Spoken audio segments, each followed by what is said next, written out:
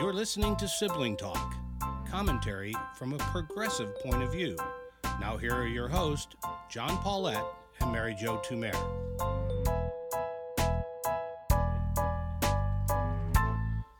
Hello, I'm John Paulette. And I'm Mary Jo Tumer. Mary, I got rage going on here. The rage machine is working. Speaker of the House, Mike Johnson, who appears to be a very nice man, even though I don't agree with him. He says he's a very religious guy. So he's sitting at home at their 2-week vacation that they took. And he can see the news. I'm sure he turns the TV on. And he hears the same as we do, that a town has fallen in Ukraine, potentially the beginning of Russia moving farther on, that Ukrainian soldiers are having to count their ammunition, count their bullets, and use it judiciously because they just don't have enough there, and that the country is threatened. And the reason it is because Mike Johnson will not bring the bill that the Senate passed to the floor. He will not even allow a debate on that. It's absolutely off the table. Now, how does he sit down at the dinner table and eat his green beans and mashed potatoes, knowing all that? Am I right to be outraged about this? Yes, and it is a puzzle, but the only explanation is he cares more about keeping his job, number one, more about what the dear leader wants, which is number two, and he has that sick thing. You know how you and I both read that book, The Power and the Glory, by Tim Alberta, that he believes in the great savior, i.e. Trump, and knows that in the long run, it's better for the world. The other thing about Putin, we do forget this sometimes, but he also is on the side of their all right and goodness and white men dominating the world, the kind of Christian national anti-gay thing. So I don't think they're big Putin haters like we are. I mean, people have been trying to explain and figure out what does Putin have on Trump, all that, which is a fascinating parlor game.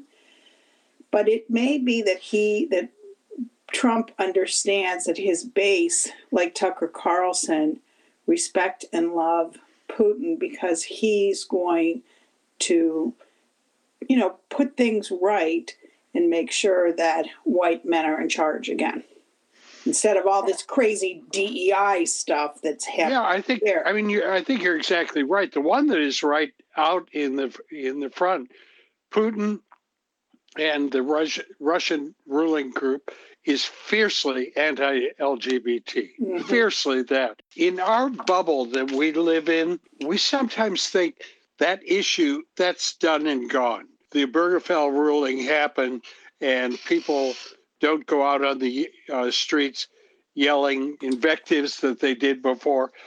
But for the Christian right, that issue has not gone away at all.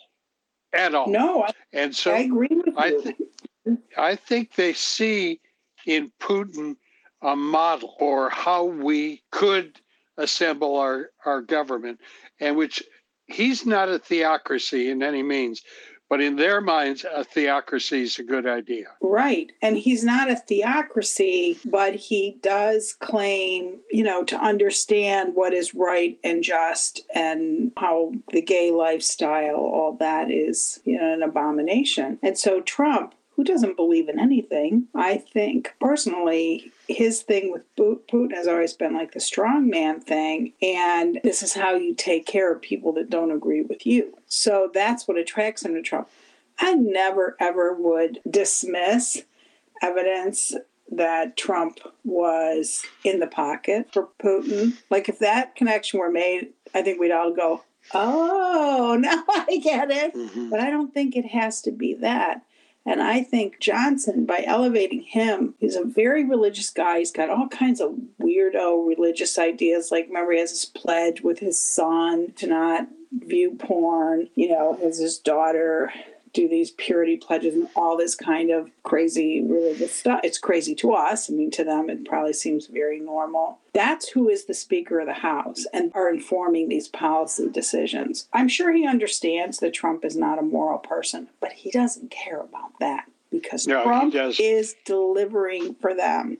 And one of the things he's delivering for them is the destruction of Ukraine, the power of Putin, the Supreme Court, which he got, the Dobbs decision, and, this is a little different from what we started talking about, but if anyone thinks that Donald Trump, if he gets elected, is going to be a moderating voice on abortion, you will have a national ban, maybe a 6-week ban.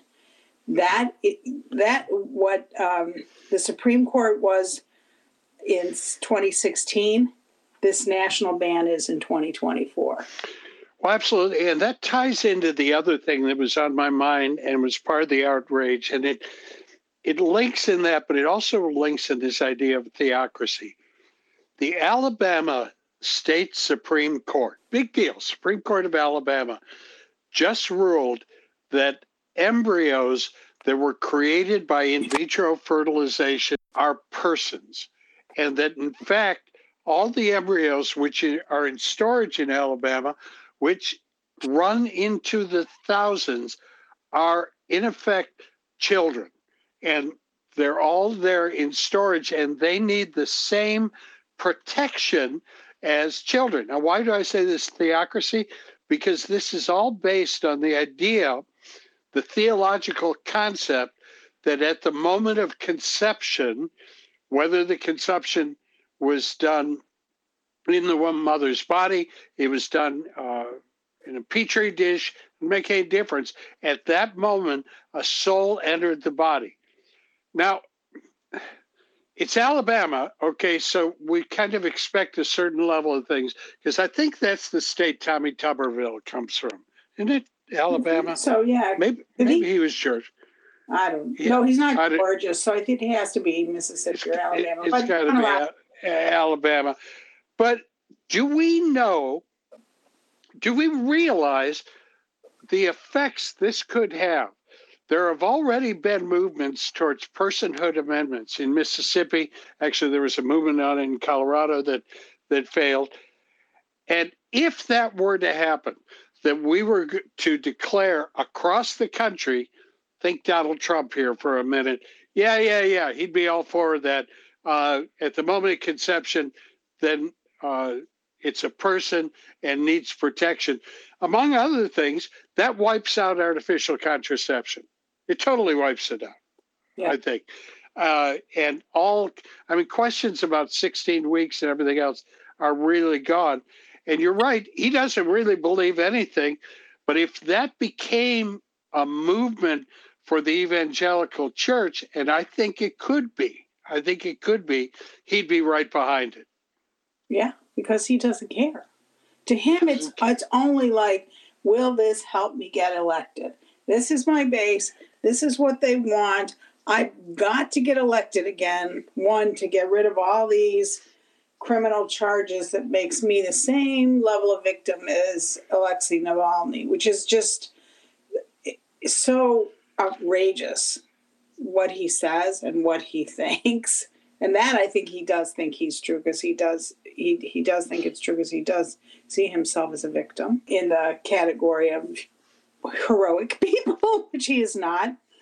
But that's all he cares about. And he doesn't care about their issues or our issues.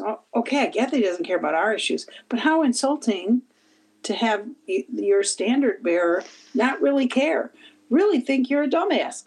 I mean, he said he thinks 16-week ban is good because it's an even number. It's a round number. You can remember it. It's 4 months times 4 weeks. He'd do that. It's a lot like, what was it, man, woman, television. The thing is his lived experience would tell him, yeah, 16 week, how many is that's 4 months? Yeah, like, some of the women that I've had gotten pregnant, by about 2 or 3 months, they were ready to make a decision. I mean, I'm throwing aspersions, but Yeah. his lived experience would tell you that's the right number without any science or anything else. And you know what? Probably most Americans would say the same thing, would say, 12 weeks, okay, maybe, but 16 weeks, and that would be fair. Absolutely. This was a high school student, so I'm not talking an adult or anything else. I'm taking kind of a narrow view. But a couple of years ago, teaching in a class, an ethics class, I had a young man say, "Well, I think a week or so after you have sex, you ought to know whether you're pregnant or not." That's Trump. I know. Can't you just picture it? Of course, the girls in the class are all like, "Oh my God, You dumbass." you dumbass! We just crossed somebody else off the prom date list, right there." Listen, one more thing I want to toss into this. I'm all about outrage today. The House is on 2 weeks vacation. By the way, Mike Johnson, he stopped off for a couple of days at Mar-a-Lago, had a little Oh, I beach. heard he did some ring kissing. He did, and it was nice. He hung out in the pool. He had some hamburgers. They have great hamburgers there, the best hamburgers, and talked to the press as well. Besides the problems with funding Ukraine and Israel, when the House gets back, we forget we're facing another government shutdown. Yeah. And people could say, well, the last couple of times we've kind of figured out a way to slip through this. Okay, good. And I'm glad that happens. I hope it happens again. But at some point here, Mike Johnson has got to worry about getting McCarthy'd, Yeah, I guess if he holds the line and he keeps Trump in line, then he'll be okay. But I heard there's all kinds of crazy discussions going on in Washington now, and a lot of the Republicans are ticked off that Johnson is keeping that bill on Ukraine from getting to the House floor to vote on. And one of the ideas is to have some of the, you pull him, right? You only need one guy to say, let's take a vote on whether he should be speaker. And then on the vote, some of these guys change to Hakeem Jeffries. They don't need a bunch of them to change. And even the threat of doing that might be enough to get Johnson to bring the bill to the floor. So there's a lot of stuff going on behind the scenes that we don't know about. But that, I thought, that's when your party is in such a mess, in such disarray, that you have people that are willing to jump to the other side, because it is putting many of these guys and women in the House of Representatives in a bad situation. They've got to go back and defend the Republican majority, and that's not going to be easy to do in some districts. In some, it's fine. No, and one of the things we just learned in the replacement, what's the right word? The election to fill George Santos' seat is the Democrats may have figured out incredibly how to turn the border issue and immigration on the Republicans. And I mean, it's just sitting there waiting to be done. We did have a bill. We did pass a bill. We'll show you what the bill is. And the Republicans and Mike Johnson stood in the way of that bill.